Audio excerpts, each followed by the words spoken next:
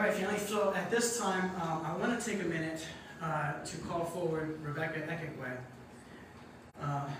The thing about ascending, training, teaching, sending place is we send and we receive. And Rebecca and her family just arrived home from Benin, Africa last Sunday after 11 years?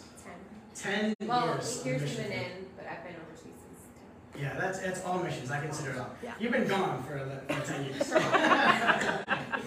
And now they are transitioning back from what we understand permanently. We'll see what the Lord has in store down the road. We'll just say permanently so you can just breathe. There might be snow in this forecast. Yeah. What we do want to keep in prayer is her husband, James, who is in process still. There's some paperwork and stuff that has to go through. We want to pray that he can get here before the weather starts to turn. Yeah. As a native of Africa, he needs to get here while it's still warm so he can kind of gradually get into the 0 degree weather. So I asked Rebecca if she would come and share with us a little bit about what the Lord has been doing in her life and showing her. And so I'm going to pass it to her. You can use this if that's helpful.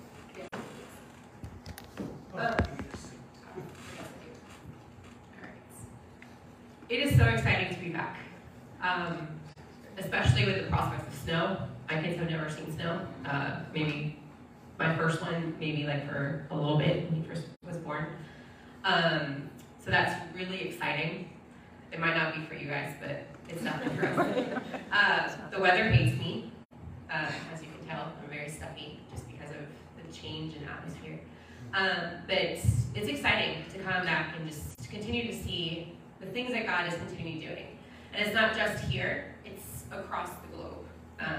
And I think it's something that we can rejoice in because He is at work.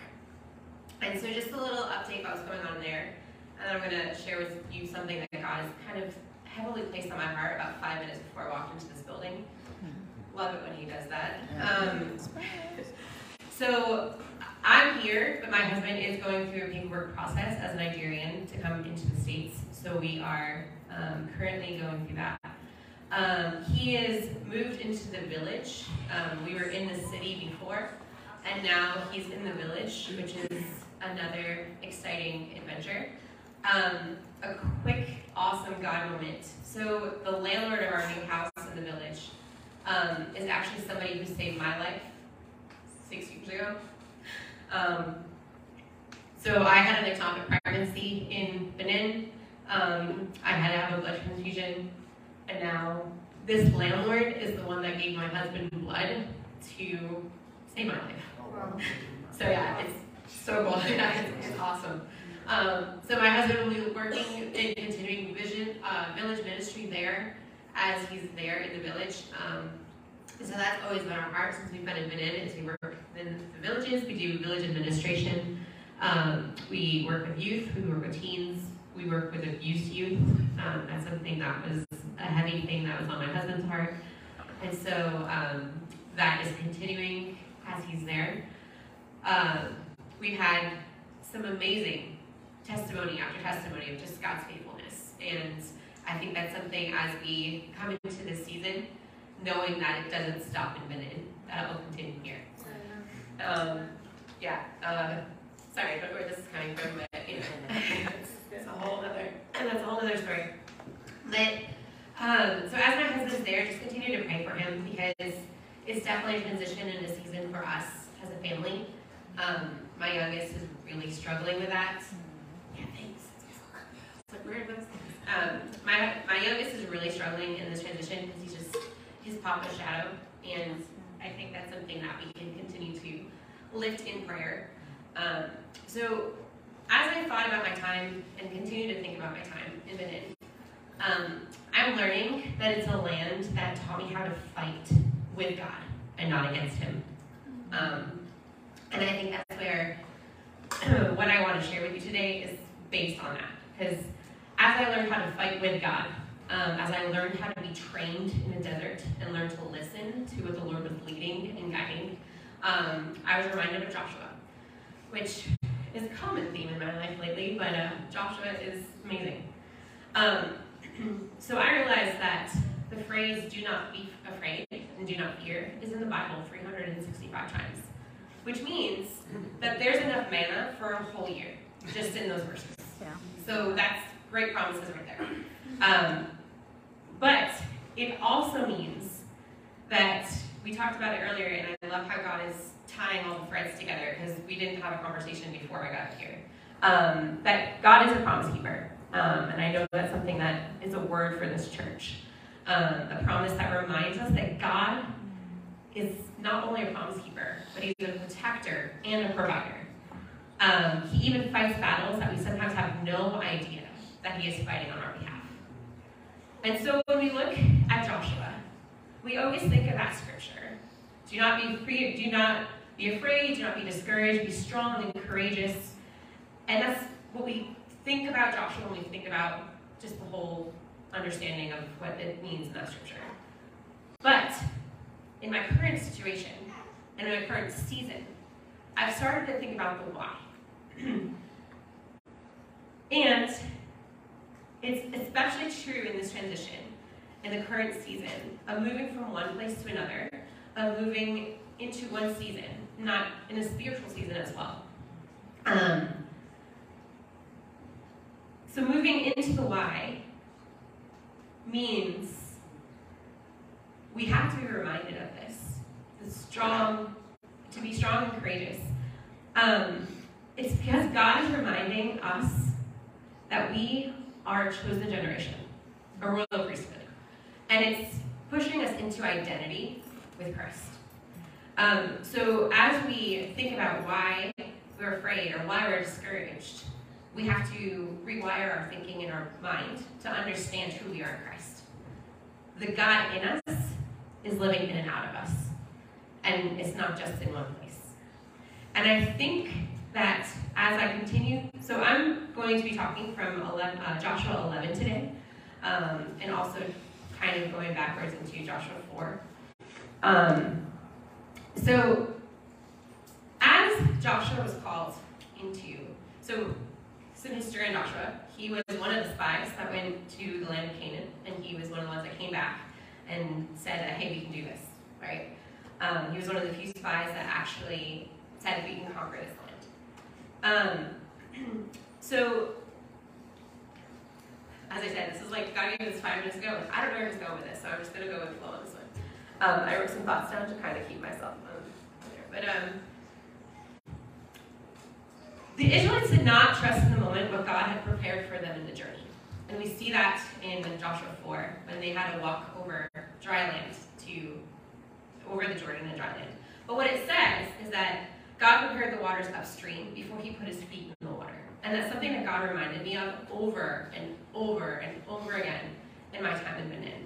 He's also confirmed it here as I walked into this place, because somebody's already let me borrow a car, which is a huge enterprise. So he prepared my way before I came back to this land. And the preparation of the journey is something that's been, wow, God, you are awesome. You are an awesome provider. You are an awesome promise keeper.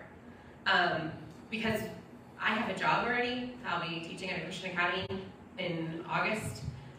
So that preparation started actually in 4th grade. So like he networked that in 4th grade because the person I'm working with is a friend I had in 4th grade. Wow.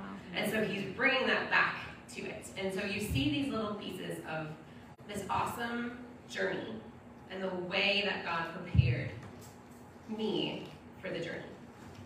And so coming back to the Israelites, I think about Joshua. He was faithful, and he had to endure the consequences of the moment. So the Israelites didn't obey what the Lord told them to do, so they had to do some wilderness walking for 40 years. Now that's a long bout of training. When you're just, come on, guys, like just listen. But I find myself in that place a lot. So the Israelites could conquer the land in the direction of the Lord, but in the journey, however, he remained a witness to the ways that God fulfilled and honors his promise. He saw Moses' interactions with God. He was a testament that God did not stop speaking or fulfilling his promise when Moses died. When God called Joshua into Canaan, he called him into his own walk with the Lord. He called him out of the shadow of Moses and established a personal plan for Joshua. a plan that he was preparing him for in the 40 years of wilderness walking. He had his own timing for Joshua's obedience to reap a harvest of inheritance. That's also our call as Christians, as people who identify with Christ, that we are chosen, that we have a purpose, that he has a plan. And our plan for our lives is not the plan that he has for somebody else. It's unique, and it's something that he's called us each to. And as soon as Joshua stepped over the river Jordan, God pressed him into the boundary lines. Now this is where it gets awesome, in a way. Because when we press into the boundary lines of God, and what that looks like for us as believers in Christ, we begin to see things in a new way. And we begin to see light. And so I've talked about this before when I come home, that Benin, as the birthplace of voodoo, is a very dark place. And spiritually, there's a lot of bondage and chains that hold these people. They don't understand who they are because they've been suppressed in understanding an identity. And we talk about that, and you might notice my hands too. Like, it's something that I did because I worked within a Muslim community. And so there was some Muslim women that wanted to share with me their gift.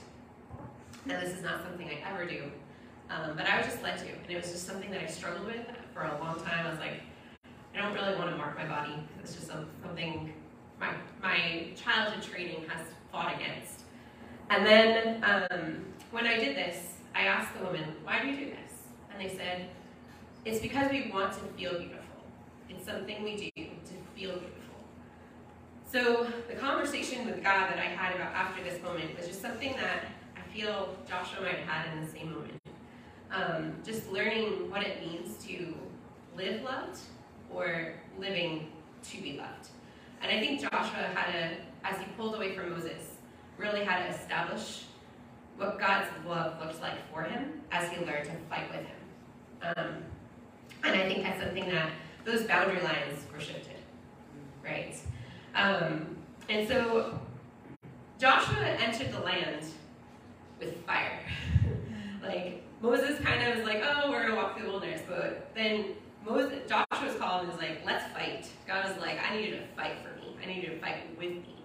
And so as he entered the land, as harsh as the first chapters of Joshua are, which they're brutal, like, he goes against these people, he goes against these people, all because he knows Christ in him, and he knows what he's called. He had to reclaim what was his and stand in that truth. And then my favorite part, and my favorite image, it says, then the land rested, and that's in 11:23. And I think that's something that we need to understand. Then the land rested. When did the land rest? After we learned how to fight with God. The land rested. So if we take that as believers, it's not our fight, because we do not fight against principalities or power. I mean, we fight against principalities and power.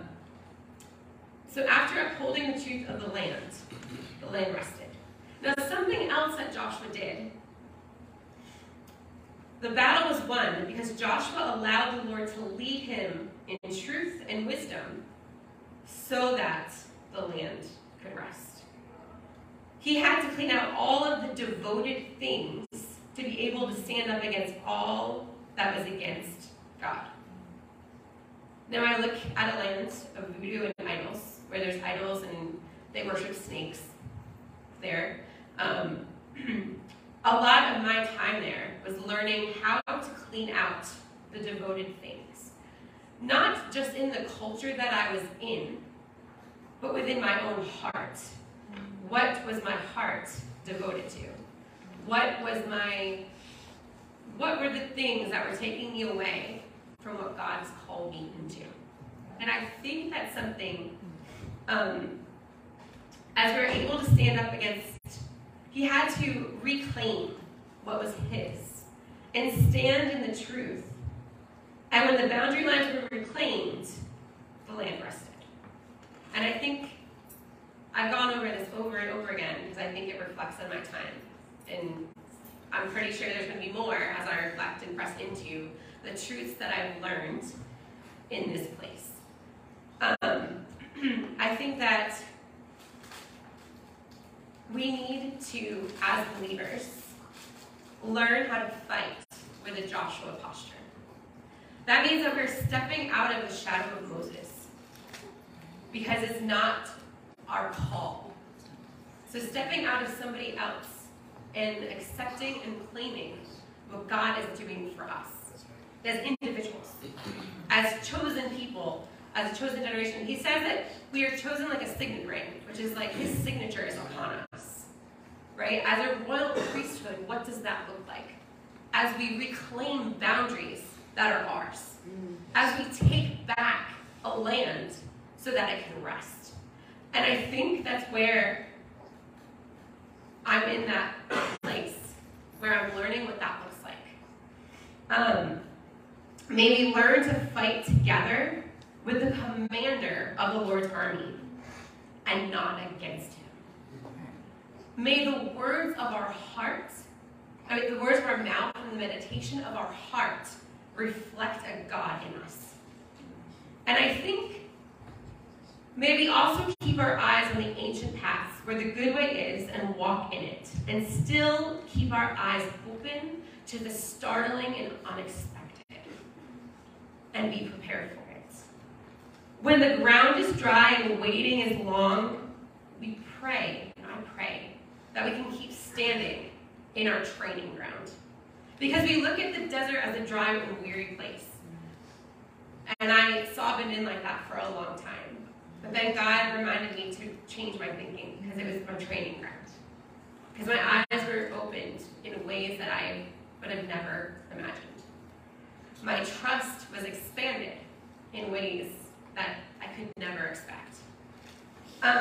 May we also keep our hearts inquiring of the Lord to understand what aligns with his covenant.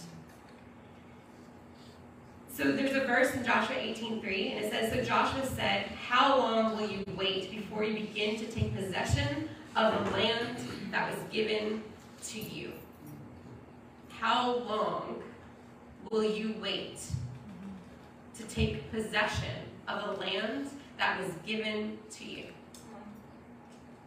And so may we be people that live life in the light of eternity. May our cry in the training places be, "Teach me to listen." As we continue to understand and learn and hear what the Lord is doing, may we press into truth and stand on the side of truth in all areas of our life. And so that's my final word.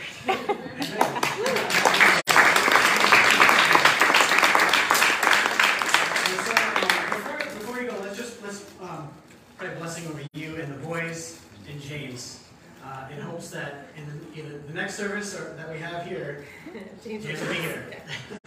So Lord, we thank you so much for Rebecca, for James, for Jaden and Jojo, Lord, and I pray, Father, that your favor would continue to radiate over this family, Lord. That you would not only surround them with your protection, but fill them up to overflowing with the power of your Spirit. God, I pray that you would remove every obstacle that stands in the way of James returning to his family, Lord. That you, God, would not only remove obstacles, but that you would increase the speed at which this whole process works, Lord, so that they can be reunited, Lord Jesus. We are excited even as we anticipate the day of embracing him here, Lord, and seeing him. And we thank you that it is coming and the day is near. And the day today is nearer than it was yesterday. Lord, we trust you. We love you. And thank you for all that you have accomplished, God, in Benin and in Africa and through the mercy ships. Everywhere that you commission Rebecca, Lord, you see she has had a heart of submission and obedience, allowing you to work in every place that you placed her feet. God, I thank you for that. That is such an example to every one of us to be tuned in. And when you prompt us to go somewhere, to do something, to follow that prompting, and there's blessing in it. And most importantly, you're glorified. We love you, and we thank you in Jesus' name. Amen. Amen. Amen. All right, family, we're going to, I want to give one quick encouragement, and we're going to take communion, and then we're going to eat cake. Because the Morrises brought us a celebration cake for Lauren and Margaret, yes. So I can't leave you without this, though. I'm going to make it fast. Joshua 5. Yeah. Where is it? Oh, man. Somebody find this for me. In Joshua 5, it talks about how the Lord... So one of you guys can find it for me. Paraphrase. It talks about how, you remember when they're in the desert, as the Israelites are wandering through the desert, and the Lord provided their food, their sustenance, He kept them alive with the manna every morning. It was on the ground, they just had to collect it, and they could make their bread and stay alive. In Joshua, it talks about how when they entered into the promised land, the manna stopped. The provision with the miraculous food appearing right before them on the ground stopped when they crossed over into this new season. There's new expectations, there's a new way of doing things, because now the land provided for them. And not only that, 12. Joshua 5, 11 and 12. Yeah. Thank you. Yeah. Can you read that? No. Can you pass it to me? The day after Passover, they ate unleavened bread and roasted grain from the produce of the land. And the day after they ate from the produce of the land, the manna ceased. The day after they ate of the new land, the manna ceased. This is all I want to emphasize to you. When we walk into the new season, into the new thing, the provision of yesterday isn't relevant anymore. It's gone, it's taken away, because now there's a new way of going about it. The Lord continues to provide, but not in the way that we expect it, because what we expect is the old familiar way. The hard part about that is the familiar way is what we're comfortable with. And so when He begins to provide in the new way that's not familiar, sometimes that's uncomfortable. But the provision is there, and it looks different because there's new expectations in a new season. We have to release and let go of the old expectations because those things are gone. We talked this morning about how the old is gone. We have to let go of that. Most of the time, here's what happens. The Lord does a new thing. He's made us a new creation. And why do we still get stuck in the old ways? It's not Him.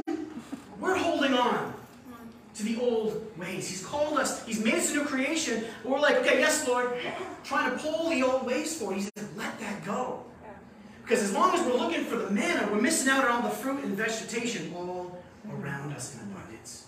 It's there. We have to accept what is being given to us. Things look different in new seasons. And God forbid that we overlook the provision and the new expectations because we're looking for what He did last year. For what He used to do. For the way it always used to come about. It's new. It's different. But it's still Him.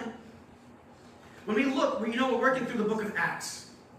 And when we look at the book of Acts, how the Spirit had come upon the church and they're trying to figure things out. How do we be a community of believers? What is this supposed to look like? They're trying to figure things out because it was a new way. And they were getting frustrated. They had to wrestle through things together because it didn't look like what it used to look like. Even when the message was spread to the non-Jews, at first everybody's up in arms because, wait a minute, salvation is for the Jews. They said, this can't be spread outside of the country.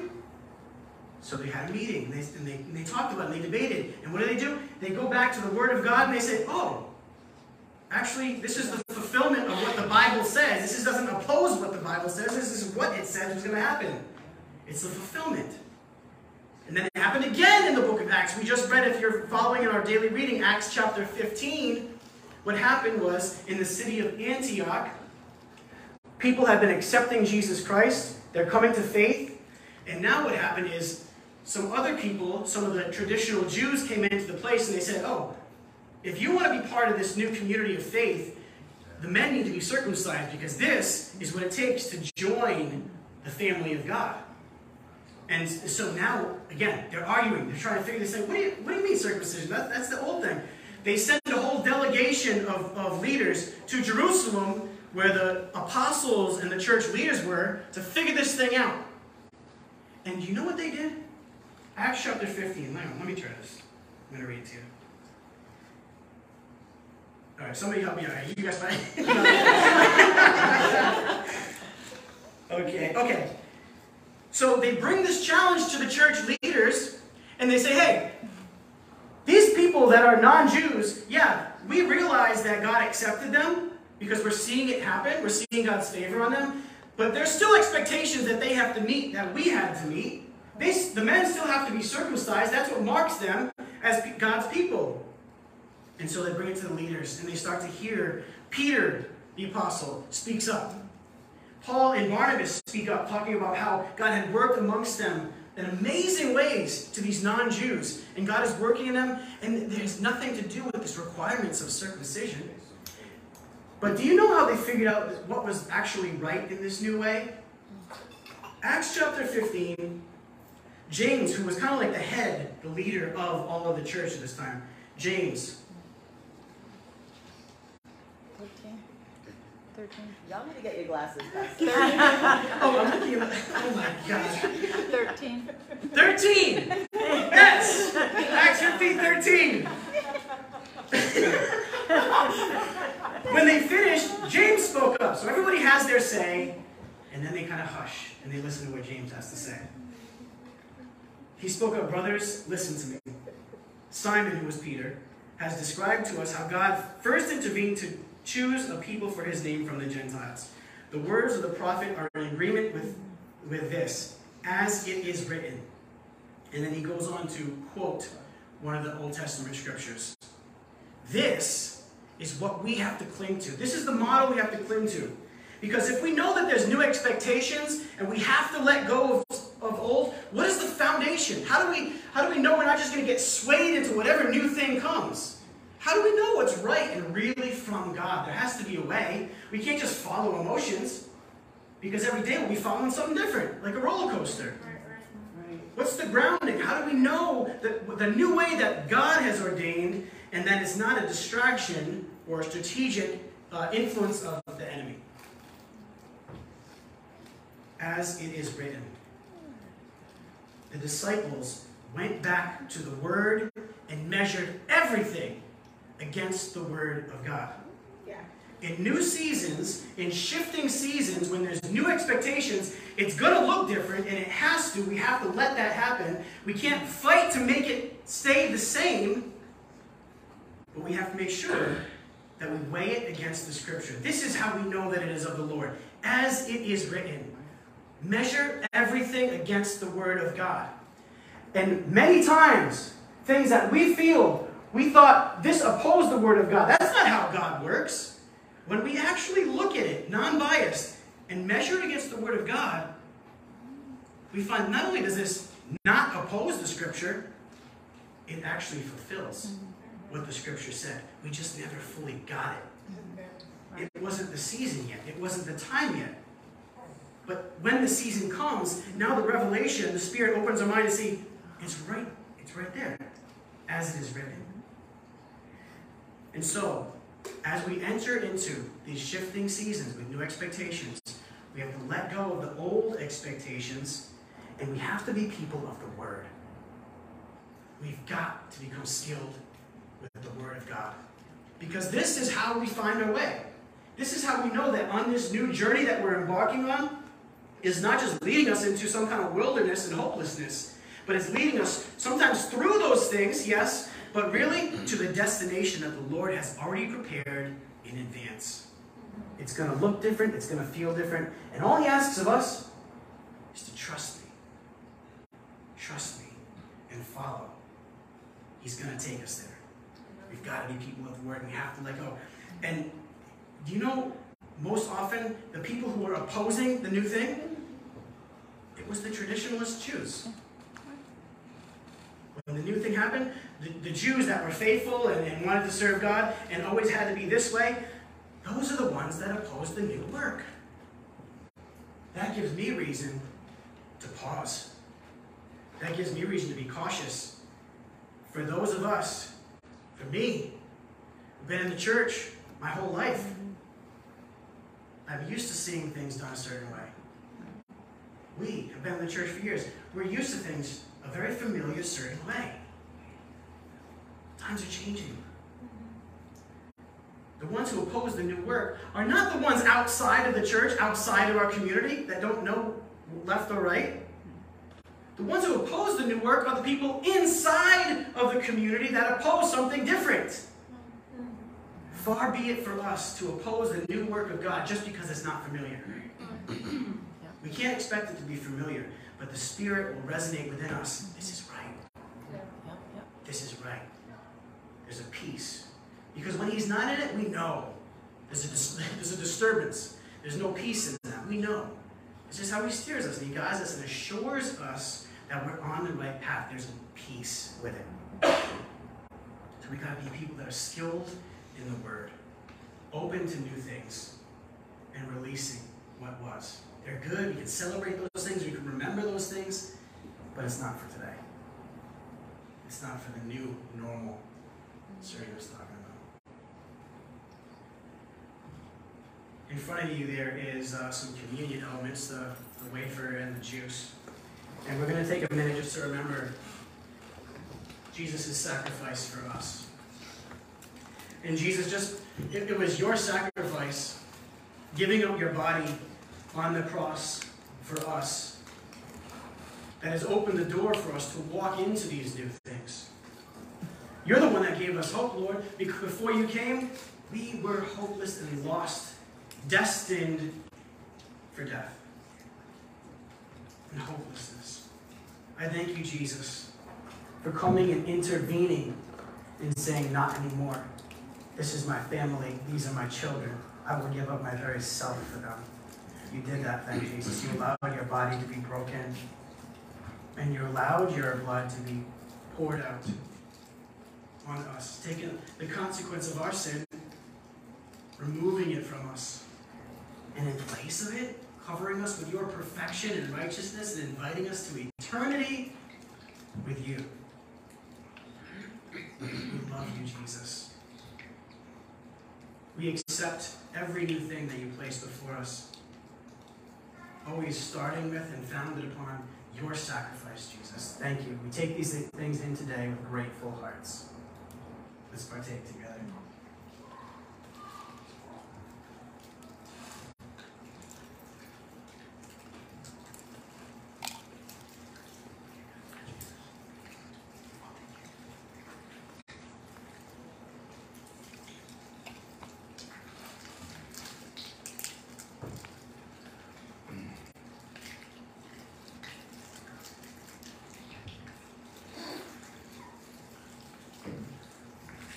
Spirit, in all things, we rely upon you.